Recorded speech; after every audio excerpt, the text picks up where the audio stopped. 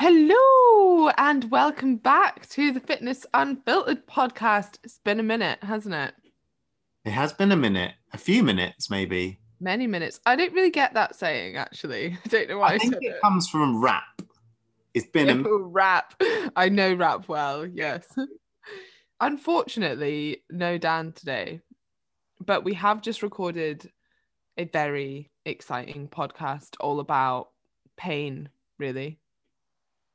yes, which is something that I think that we can all relate to, and hopefully people will get something out of this because I think especially in the world of fitness, like we've all experienced injuries, but we also have like periods where we are embracing pain, like during exercise and stuff like that. And it's interesting to talk a little bit about the physiology of pain, well, actually more the neurology of pain and the neurophysiology of pain.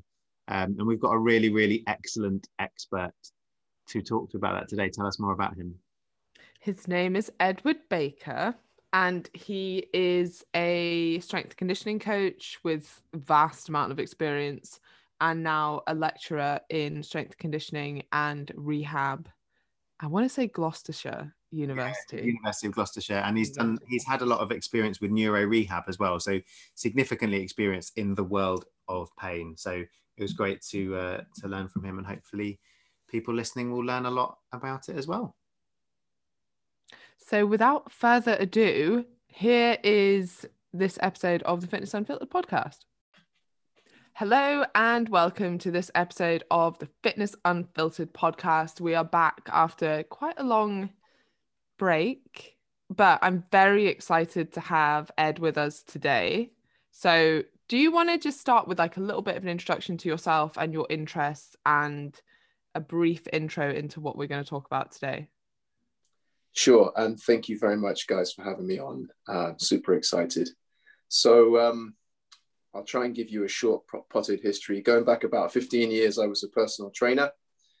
I was really into my sport at that time, did Muay Thai kickboxing, and I was taking it very seriously. And I wanted a job that allowed me to train and just, be around fitness. So I was a PT, worked for a corporate gym, then had my own business.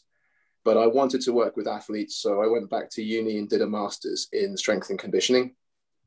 And when I graduated, I was fortunate enough to get a job working in elite sport and then spent about 10 years working in high performance sports. So I've worked in a number of different teams, traveled a lot, and really threw myself into that whole world. And then have a young family. So when my second child was on the way, I wanted to travel less and work less unsociable hours. So I worked in a neuro rehab clinic, actually ran a clinic for 2 years. And that was working with people with spinal cord injuries. So they'd had a very long period in hospital and they'd now come home and were kind of rebuilding their lives and getting independence. And so I was responsible for kind of intensive physical therapy to kind of maximize their function and independence. I did that for a couple of years. And then last year in January, I took up a role at the University of Gloucestershire as a strength and conditioning lecturer. So phase 3, I guess, of my career is kind of as an academic now. But I have a website, edwardbakerperformance.com, and I have a blog there and some remote coaching. So I also have that as another string to my bow. That's awesome. So just before we get into probably more the pain side of things and rehab side of things, which sports did you specialize in for strength and conditioning? So quite varied. Yeah, well, in my first role was at a university that supported talented young athletes and then kind of university students who were also athletes. And so very, very varied. Everything from wheelchair basketball, England women's football, rugby, squash, swimming, tennis. So many different sports and different age groups. After that, I was the lead S&C for Great Britain Wheelchair Rugby. And that kind of kicked off a relationship that continues to this day. So I still am involved in that sport and coach a couple of players who are on the GB squad. I was then head of S&C for England Netball for a couple of years, which was a great experience working with like a really dynamic team sport. And then throughout the time, I've worked with some track and field, so sprinters, and then also some boxers and mixed martial artists, because that's kind of my passion, I guess, personally, in the sports that I competed in when I was younger. And so I'm now doing a PhD biomechanics PhD really into mixed martial arts and combat sports. And that's kind of a passion of mine and something that I'm hoping to work in over the next few years as part of my university work. Wow. Keeping busy then. Well, yes. Yeah. It's good to be busy. One question I have is, I think a lot of personal trainers have an idea that they want to work with elite athletes. Yeah. What advice would you have for someone who maybe is a personal trainer at the moment and potentially wants to follow a similar career path that you've followed? My advice would be, if that's what you really want to do, you should do it, and you shouldn't be put off by the jargon of the strength and conditioning industry. So while I'm a very proud member of the strength and conditioning fraternity, like any organization, there are lots of silly long words that they use to try and disguise simple concepts and make them inaccessible. And in fact, it's coaching, it's being with clients, athletes, whatever you want to call them, and taking them from A to B and improving them and making sure that they leave better than when they arrived. So that is the biggest part of it. If you can't communicate, create relationships, and create change, on a physical level, get results, then you won't be a very good PT or a very good strength and conditioning coach. So you can add layers of complexity, kind of academia, which is important in terms of how you analyze like force or energy systems or, periodization and programming. But you can learn that stuff. The fundamental thing is it's working with people, it's coaching, it's making them better. And so I would say go for it. So you think there's more similarities than dissimilarities between coaching like general population as a personal trainer and coaching elite level athletes? What are the key differences that you They are more the same than they are different. I guess the key differences are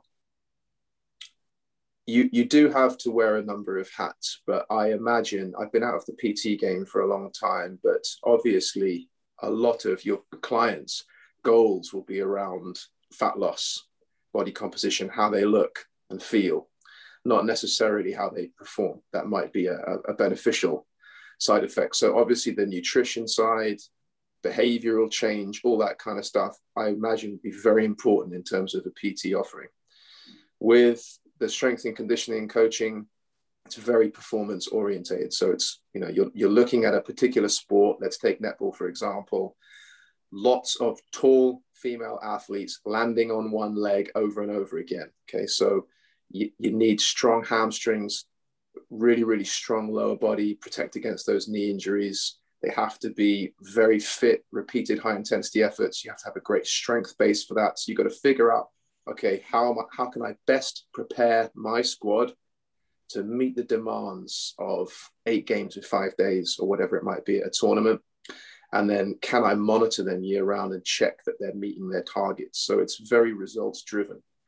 But when you get down to the nuts and bolts, what did it look like? I'm in a t-shirt and shorts in a gym or on a track with people, right? Getting them to do stuff.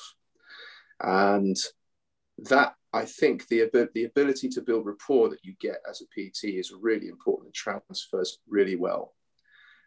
Because in terms of elite sport, the senior international athletes I've worked with, I was not their first strength and conditioning coach. I was like the 15th or the 25th. It's just another guy in a tight t-shirt saying, lift that weight, right? So you've got to you've got to be able to relate to them and be able to have an impact. And that comes from your communication skills. And you do learn that, I think, working as a PT, because you have to relate to so many different people. Mm-hmm. Okay, right.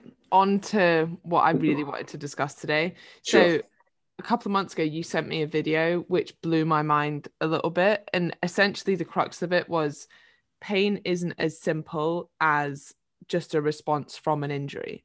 No. And that actually that isn't always the way pain works. And then I guess, do you want to elaborate on that? Because I don't want to interpret things completely wrong. Sure.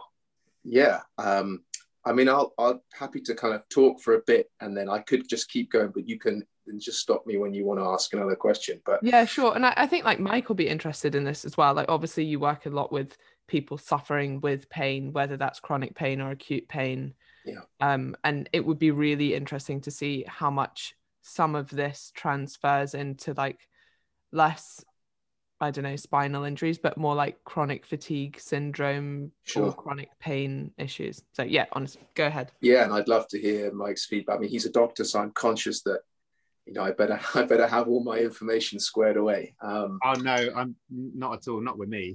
I'm a terrible doctor. I don't believe that. Well, so firstly, pain is real. It's one of those things you can't deny it, right? Everybody has experienced it. So whilst I'll talk about the brain's involvement in pain, it's really clear. I'm not saying it's all in your head. I hate that phrase. There's no such thing as all in your head, because your head and your body, they're the same thing, right?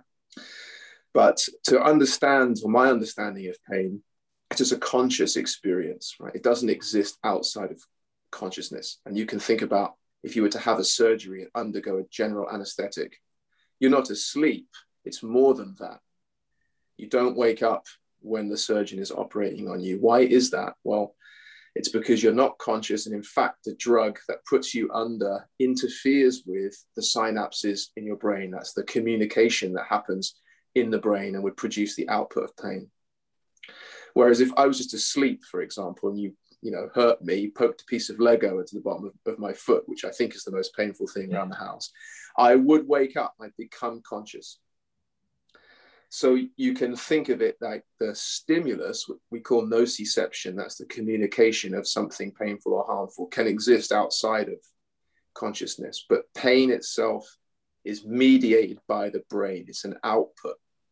It's an output of the brain, and it can be mediated and interpreted in error. In other words, your brain can produce the pain output when it doesn't need to. It can do that in error.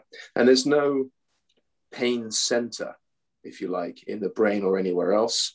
It's a complex amalgamation of different things. So it's immune cells, chemical messengers and exchanges, and nerve expression all together that produce the sensation of pain. And it's also interesting, maybe for your listeners, that pain and fear share the same neural circuits. They're effectively the same thing when it comes down to a cellular level. And so I guess you're talking about like how pain can be there without a tissue injury. And Yes. Then aren't there conditions, I'm sure both of you will know this more than me, but where people can't feel pain? And is that a similar, like the synapses aren't working? Yeah, so, well, if you have a spinal injury, for example, you break your back in a car crash or a fall, if it's what's termed a complete injury, in other words, there are no signals descending from the brain past that point in your back or ascending from below it, you then can't feel your legs, for example. So you would not be able to feel a painful stimulus. Although if the stimulus carried on for long enough, for example, a pressure sore, there would be a physiological reaction. Eventually your heart rate would rise and you would feel your blood pressure change and you would feel ill. That is normally what happens to people in that situation. But yes, you would not feel the response because the communication in the spinal cord and brain was interrupted. The signal could not jump over the lesion in the cord and it couldn't get to the brain, and therefore the brain couldn't register the harm, even if the harm was being done. So that's another way. That's kind of looking at it from the opposite way. Yes. Yeah, just because as you were saying, like, not to just say it's all in your head, because then people think, oh, it's not real. As in, the point is, it's always all in your head. Like, that's how it works. Yeah, I mean, your head is part of you, right? Yeah. And your brain and spinal cord actually working as a system. That's your nervous system. And your spinal cord's very clever. Like, it does all sorts of things on your behalf without executive control. Like walking, for example, walking is stored at the bottom of your back. That's where the program for walking is. It's not actually in your brain. So, and all sorts of other things, like the doctor hitting your knee with a hammer to check your reflexes, that shortening of your muscle in response to a stimulus, that happens at the spinal level. So your spine is very clever. Did you want me to carry on a little bit about kind of pain, sensation, and movement? You can't. So another thing that blew my mind about this video was at the start when you were talking about the study that showed that physiotherapy was less effective than just learning about how pain works and your own central nervous system. Yeah, it's wild. It's quite amazing. Yeah. I know. Yeah, I know. And it's clearly not, this is not a criticism of all physios. There are tremendous, physios out there that fully embrace this and work with it. But this was a study in the Lancet, so that's serious science, kind of real science, that showed 30 minutes of reading about pain. So basically reading the stuff that we're talking about today, plus 2 follow-up conversations, telephone conversations, to kind of check the person's understanding, were more effective at reducing chronic pain than 20 sessions of traditional physiotherapy. Now, that might be because whatever they termed traditional physiotherapy, the way it's quite passive. And we still see this a lot now. You see this with the whole allied health industry. Something's wrong. So you go to see someone, you turn up and you say, I'm broken, fix me. And for 20 minutes, you're there. They do something to you, then you leave, right? And usually you have to keep coming back because it doesn't work. So this is the passive nature of it rather than taking control of it, learning about it and understanding more about it. Yeah, I guess it's the same like kickback that people have to therapy. Like they would rather have a drug that's going to stop them feeling a certain way than spend time working on the reason they might be feeling that way. And I kind of see this like example as like therapy for your chronic pain. Or I guess what we were discussing and in my situation was that I'd had surgery, the problem was gone, but I was still experiencing pain. And one of the reasons that might have been is that I was anticipating pain. Absolutely. And that those, and you were discussing how the neural circuit was there for pain and I need to sort of rewire that. Yeah. And is a part of rewiring that kind of accepting and realizing that there might not be a physiological, although the pain is real, like we've said, like there's not a physiological reason for the pain anymore. Maybe I could talk about rewiring because I used that phrase in the video to you, but when people hear that, your listeners might think, well, does he actually mean wires? Yeah. So what that means is we talk about something called neurons that fire together, wire together, and that's the basis of learning. That's why you'd practice anything that you wanted to do. So I don't know whether you can you play an instrument, a musical instrument, either of you guys? Mike? No, but it's a very good example, so still use it. All right. So, for example, if you can't play the piano and you hear piano music and you were having a brain scan at the same time, then the bit of your brain that would show more electrical activity and light up, if you like, is the bit concerned with you hearing, which is common sense because you're hearing something, that's the stimulus. But then if you went and had just 5 hours of piano lessons, now you listen to piano music, even if you're sitting still, not only does the auditory area light up, but the bit that moves your hands and fingers starts to light up too. Because what you've done is wired, in inverted commas, those neurons. All right. So now in response to the stimulus, which in this case is hearing the music, your body is involving that area of the brain that also coordinates your hands and fingers. It's learned that, and that's neurons wiring up. And so when you have a painful experience, and pain and fear get encoded much faster than difficult things like a golf swing or pleasant things like music. And that's for an evolutionary reason. They're encoded very rapidly and very strongly as well.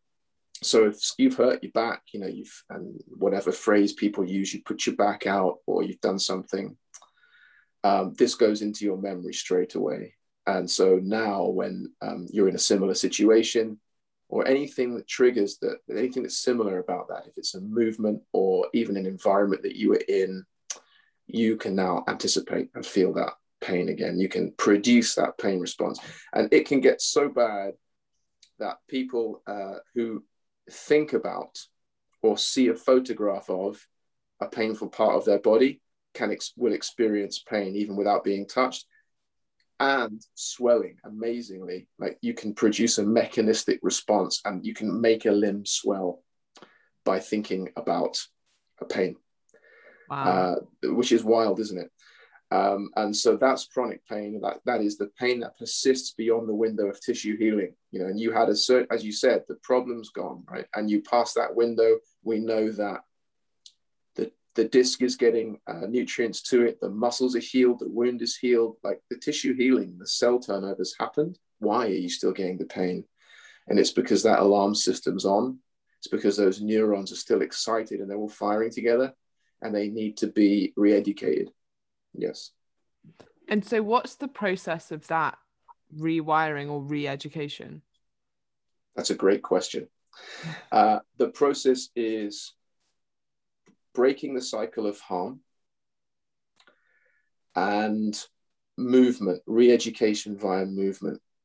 So the way the brain represents your body to you, for example, it has a stored map of every bit of you, and it continually updates that map, and it updates it in light of what you do, how you move, and the result, the sensations that you get, and it can be updated therefore in error. You know, people often think that if they've got a painful limb, they imagine it as much larger than it actually is. And if you get them to look at it through a minimizing lens, it reduces their pain. So what you need to do is couple movement with sensation, and you have to fly under the radar. So you re-educate yourself by doing really basic, gentle movements that don't trigger pain, but that involve the painful site. So that could be as simple with a back as, you know, a massage that's very gentle, where someone is also saying to you, right, well, how many fingers have I got on your back now? Is it 1, 2, 3? And you learn to discriminate tactile sensations at the site of pain. In other words, you're building coordination. Coordination and good representation is basically the opposite of pain. When it's really painful, you can't bear anything to touch that area. You just don't want to know. It becomes foreign to you. Well, the way you get around that is by re-educating that actually, look, it's safe. This part of my body is okay. It's not going to break. This movement feels good. I can do it. And I feel great afterwards. And so it's staying under the radar and discovering new movements that feel good. Okay, but this is a bit of a different question. You might not have the answer to this, but another example you gave was if you've had like a particularly painful breakup or something and a song reminds you of that period of time. Can you rewire that? And would you do that by like exposure to that song in like happy situations? Or is that song just ruined forever? What a great question. So I'm not a psychologist, but I understand that maybe I might. Oh, is he paused or have we? You're on mute. Oh, I think he's frozen.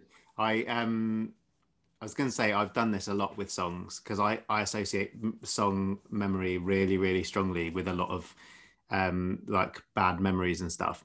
So whenever that happens and I really love a song, although it's really interesting. Oh wait, Ed, I'm so sorry, but you paused for about a minute there. Oh, did I? All right. We didn't get any of the answer. You said you're not a psychologist, but, and then it's. Sorry. All right. Yeah, I'll start again. So yes, I'm not my caveat. I am not a psychologist. I have not had that training, but I understand that memories, like you said, a memory that is emotionally upsetting, it has a large involvement with your amygdala, whereas your long-term memories is in your hippocampus, and you basically need to move the file from one to the other, and that is the crude way of saying that's what you're trying to do. The objective of talking therapy, for example, is to revisit the harmful or painful episode and to take it out of an emotional response and kind of store it in your long-term memory. So to answer your question, yes, you need to revisit it and you need to enjoy that song in some way. Like if you play the song and it still makes you cry and it's more than a year after the breakup or whatever it was, I would say there's some things that you possibly want to work through there. And I don't have any clinical training in this, but I want to give you one example from somebody I know, an athlete I work with, who is called Kylie, who's a wheelchair rugby player and a double Paralympian and a superb person and a great motivational speaker. So she won't mind me telling this story. So she broke her neck diving into a swimming pool when she was 18 years old. Okay, so her injury occurred in the water. You can just think about how frightening that is. She's now a full-time wheelchair user. She has a C5-6 injury, so a very high cervical spine injury. That means she's about 90% paralyzed. She frequently enjoys swimming, okay, in the water. So she is able to get back into the environment in which she received her injury, a life-changing injury, and she has no fear of that environment. In fact, she enjoys it, does it for pleasure. And she's one of the most well-sorted, put-together, positive people you could possibly imagine. And I think that that is a big reason why, right, that she's been able to kind of confront this, turn it round, and associate good sensations and positivity with it rather than fear and negativity. Yeah, it's so interesting. I recently heard someone say, and I don't know what truth there is to this, so big caveat, that we often talk a lot about like post-traumatic stress or like the negative impacts of something awful happening, but they were saying that more times than not, people experience post-traumatic growth. And that actually that's almost like a trigger for growth in some way. Mike, do you want to discuss what you were saying about music? Yeah, I just saying, like, I've always had a really, like, I know a lot of people do, but I've have some really strong emotional and memory type ties to types of music. And I think it is definitely exposure related. So for example, if you've got a song that was popular years and years ago, and you haven't heard it for years and years, and you hear it now, it will take you back to that time straight away. But if it's like what I find really interesting is how this changes with things like Christmas music and Christmas songs, and when things become more popular or less popular over time, how they no longer remind you of Christmas 1994, they remind you of Christmas, or they remind you of other things, because you're having like repeated exposure in different situations and different emotional states. But what I do think is really interesting, and comes back to that, is I think that we're quite resistant to that, in the sense that if that song brings back awful memories for you, you don't want to start loving it again. You just don't like that song anymore. And usually you'll turn it off and you'll change it, and you won't necessarily want to go through that experience. So you just stop liking the song anyway. So you're unlikely to be sad that you can no longer enjoy that song, because now actually you hate it.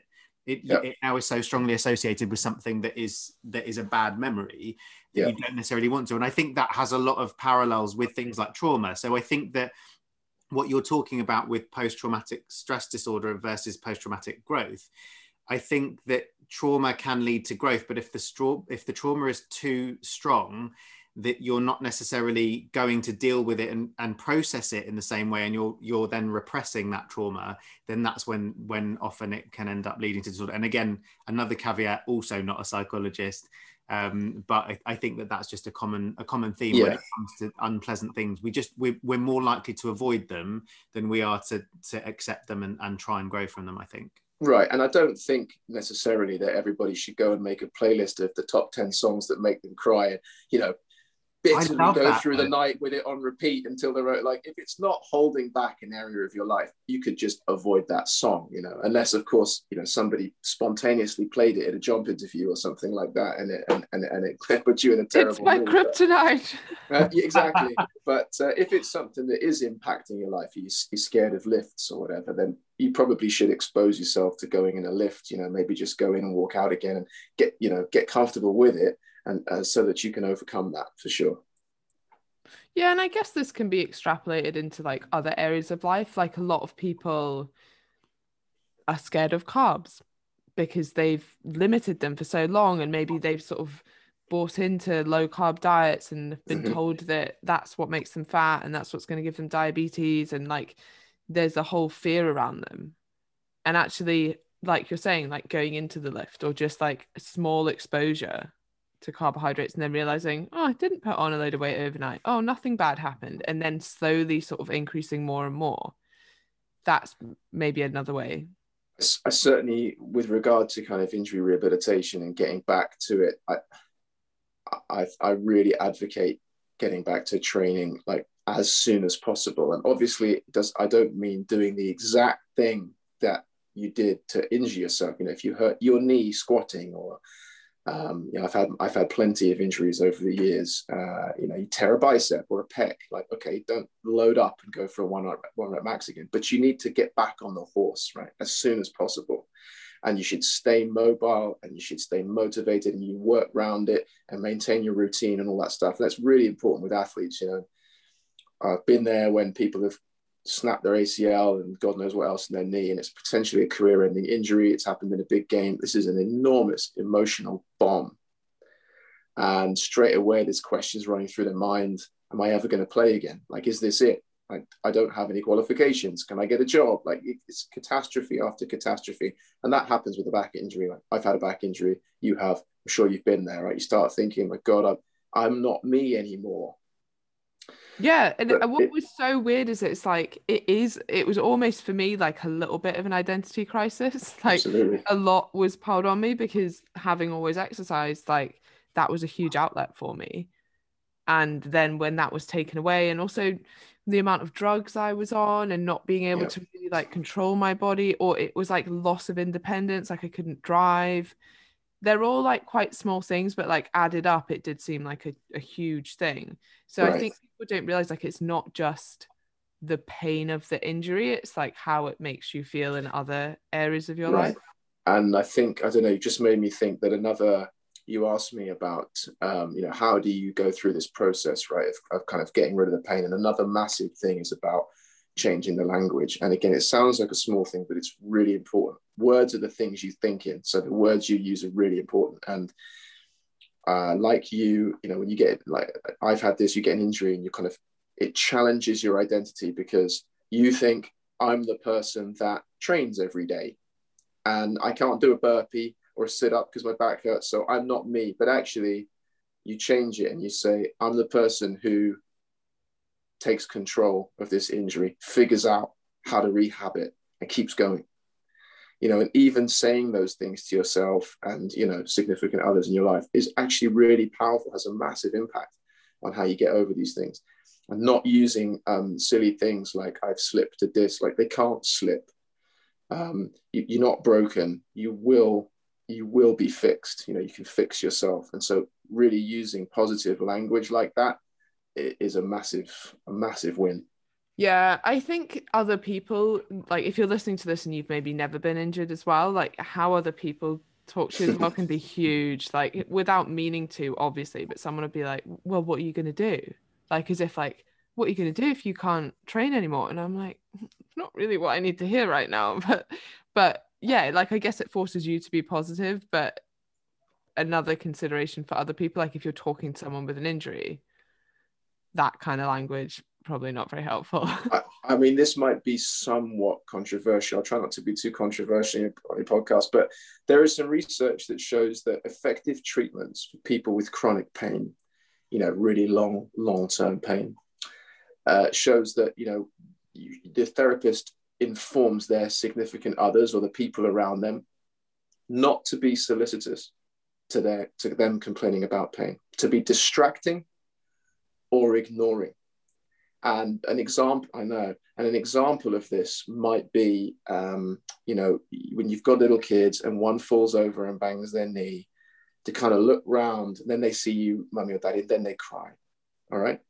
Don't mollycoddle them. Get up, keep going. Or, oh, look at that. Is that a bird over there or something? And I think a lot of people might frown on that and say, oh, you're teaching them to repress their emotions. No, teach them to be tough. And it's the same with pain. It's not about pretending it's not there. It's about not being helpless and powerless, but taking control and saying, I can do this. I can carry on. You know, I will beat this. Mm-hmm. Okay, so to wrap up, do you want to just touch on like how, I know you used Aristotle as an example, a quote from him, but like how we kind of think about pain more now in like modern medicine, and in comparison to maybe what we know pain to be. Yeah, I think I used I referred to Aristotle, so that's a long time ago, and then Descartes. So Descartes was the guy who said, "I think, therefore I am." And so his way of thinking, we call that Cartesian, and it shaped a lot of the way that medicine is, and indeed the whole way that we look at the body. It's mechanistic, and what that means is, there's an input followed by an output. So an example for pain is, if you tickle someone, it feels nice. If you scratch them, it's a bit less nice and a bit more nasty. And then if you poke them with something sharp, that's pain. And therefore it's on a spectrum, and whatever the input is, the output's going to reflect that, almost on a dial, like a machine. And of course that isn't the case. And what flows from that is our obsession with scans and everything else. Now, certainly it's good to get a scan to see what's there, and the system relies on them. The surgeon won't touch you unless you've got one. But the problem with that is you could take 100 people off the street and run them all through a scanner and see all sorts of crazy abnormalities and bony growths and spurs and degenerated cartilage. They might not have any pain. The tissue may not be the issue. And so just looking at the scan and saying, all right, well, if we change this photograph, your pain will change. That it's not the case. We need to recognize, as Aristotle did, or he supposed, it's a complex emotional phenomenon. And if it's going on past the window in which you've healed up physically, then it's to do with your brain and what you tell yourself, the language you use, the movements you do or don't do. And so you need to break the cycle of harm, get under the radar, and get moving again in a way that feels good. And would this translate, again, to an extent, and I know that none of us are complete experts here, but I have quite a few clients who struggle with chronic fatigue syndrome, whether that be like cancer-related fatigue years down the line or chronic fatigue for another reason. Is the way you talk to yourself, I mean, I can't imagine it would do any harm, but again, with that, like a lot of the time, it's like there's a big emphasis on tracking fatigue levels and really focusing on how tired you feel or how much energy you have. And actually is maybe taking a step back from that potentially useful? Possibly. I really don't know about chronic fatigue syndrome.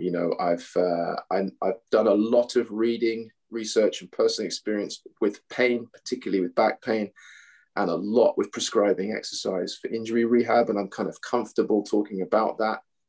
Chronic fatigue syndrome is completely outside my education or area of experience. And so it'd be poking in the dark. I don't know. And it's not something I've ever experienced myself. And so it's very difficult for me to kind of imagine that. But certainly, I'd want to be, if it were me or somebody I knew and they were asking me for help, I'd be trying to look at everything. So what about your diet? What can you do there? Is there anything, can that be improved? Now, sleeping habits, your work, personal life, if you have a job, what about do you have a romantic relationship? How's that going? Do you have friends? What's your social network like? Do you have odd hobbies? And then can you do exercise? How much? What type? And then also, how are you thinking? What is the narrative in your head? What do you tell yourself? And can you write things down to give yourself more perspective or, to feel grateful about? All those, I try and kind of attack each one of those, but that would be a scattergun approach, based on kind of first principles. I have no training in chronic fatigue. I think that what is interesting about something like chronic fatigue syndrome is that, like, even as a doctor, I don't know the answer to that question either. And I think chronic fatigue syndrome, specifically, out of many of the things that we talk about that we don't fully understand, is one of the things that we really don't fully understand. And it's really interesting, actually, because a lot of the former ways of managing and sort of generally accepted ways of managing things like chronic fatigue syndrome have been recently debunked quite a lot as well. And I think that's the nature of something that is essentially a syndrome. It doesn't have the same pathology or or even necessarily pathology at all in different people.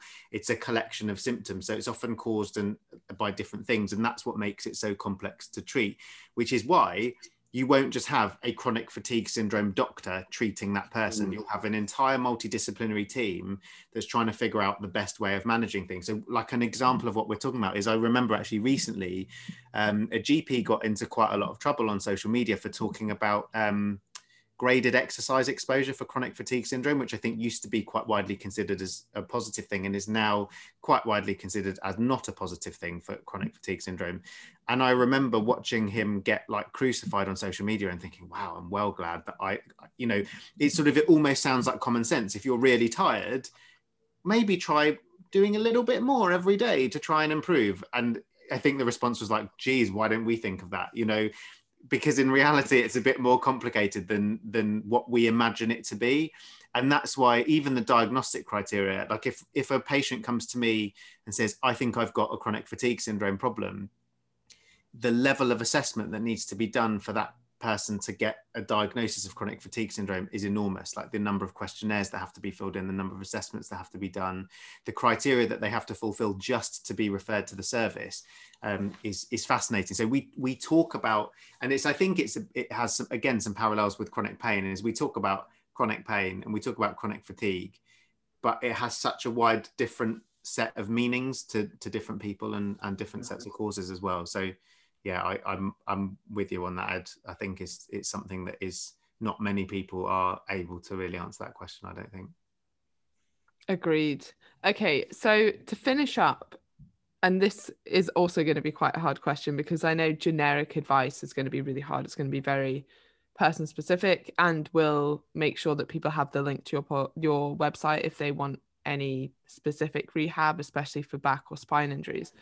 But is there anything we can do? Because I think with so many of us sitting down most of the time, and a lot of people have experienced back injuries to some degree or another, yep, that we could do either if we have or what we think is a back injury, or even if we just want to prevent back injuries. Like, are there certain movements, certain habits that might be useful to everyone?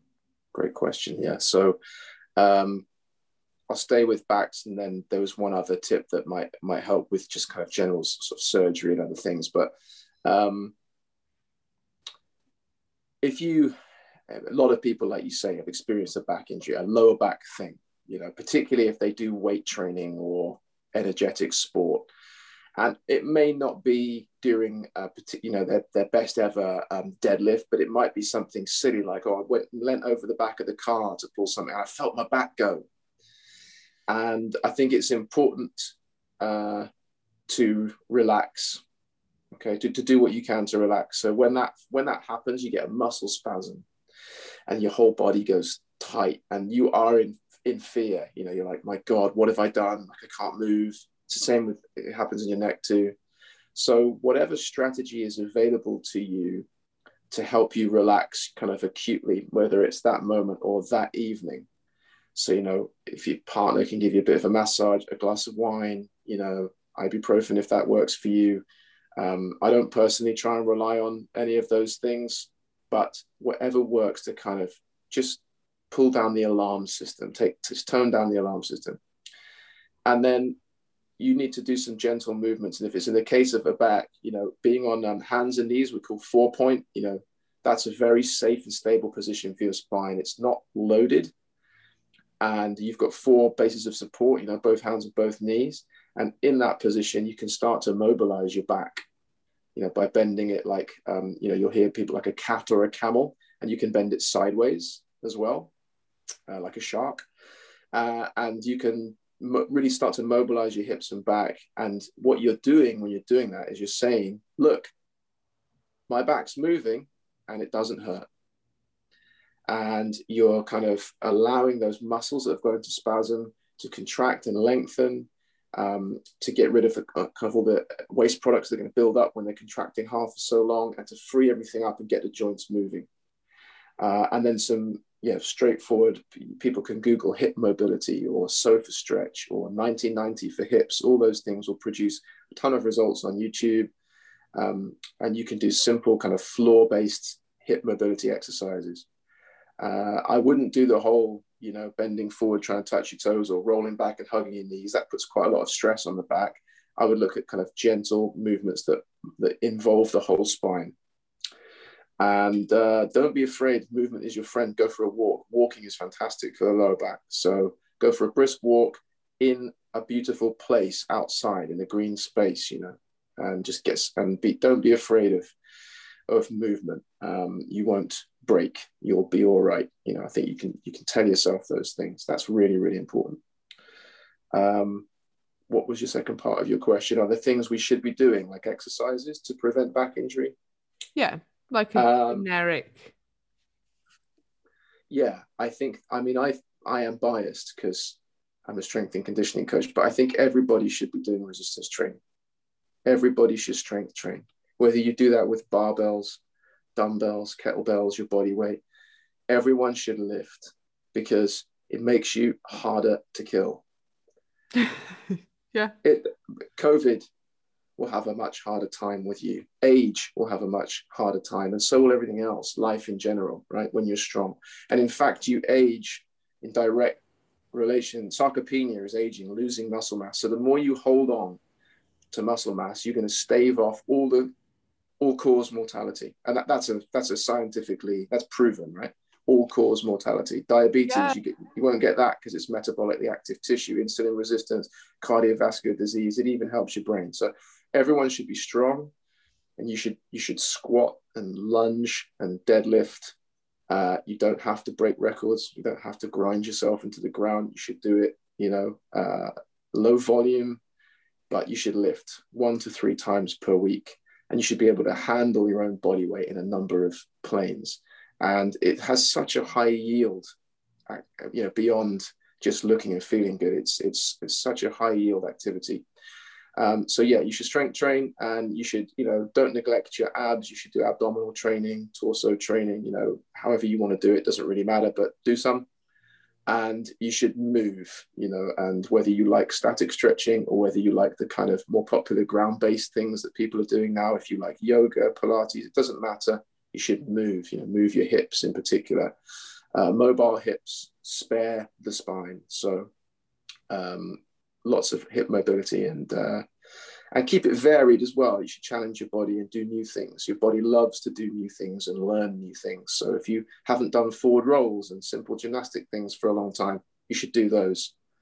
Try a different exercise class, try a different routine, just train with nothing but kettlebells for a month, just do different things. And that is a great way of avoiding stagnation, but also avoiding, overdoing it and getting kind of an overuse injury. Mm-hmm. Something that I read recently that I, again, I guess I'd never thought about it, but when we die of starvation, it's loss of muscle mass, because you start breaking down your muscle tissue, and then you don't have enough amino acids. And that's what causes death by starvation. Mm-hmm. So literally, like, you are harder to kill on so many fronts by at least maintaining some muscle mass. Yeah, that's right. And if you're very unlucky, you have some kind of terrible wasting illness, or you have severe burns or HIV, you'll be given drugs, steroids basically, that allow you to maintain muscle mass while you're on bed rest. Yes. So the more muscle, the better. And I think as well, for people that are concerned about being too muscular, I don't think that really exists if you're natural. I don't think there's anything so much to do. Again, like you said earlier, I've been trying to be too muscular for 10 years. Me too, and I still haven't got there. I think, it's also graded, progressive and reversible. It's like particularly if your female clients go and start, doing some weight, they're not going to wake up the next day and look down at their arms and be like, oh my, where the hell did that come from? Like, it doesn't happen like that. I don't know, Ed. I'm pretty good. You probably are the exception. Yeah. That was fantastic. Thank you so much for your time. If you could just remind everyone where they can get in touch if they want to know more.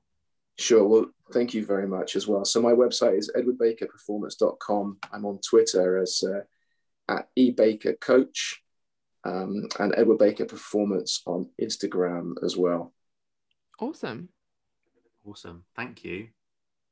Thank you, guys. How do we normally end the podcast? I've not done it for so long. Do we just stop? We did say bye. Yeah. Okay, well, bye. Bye then. Right, let me stop recording.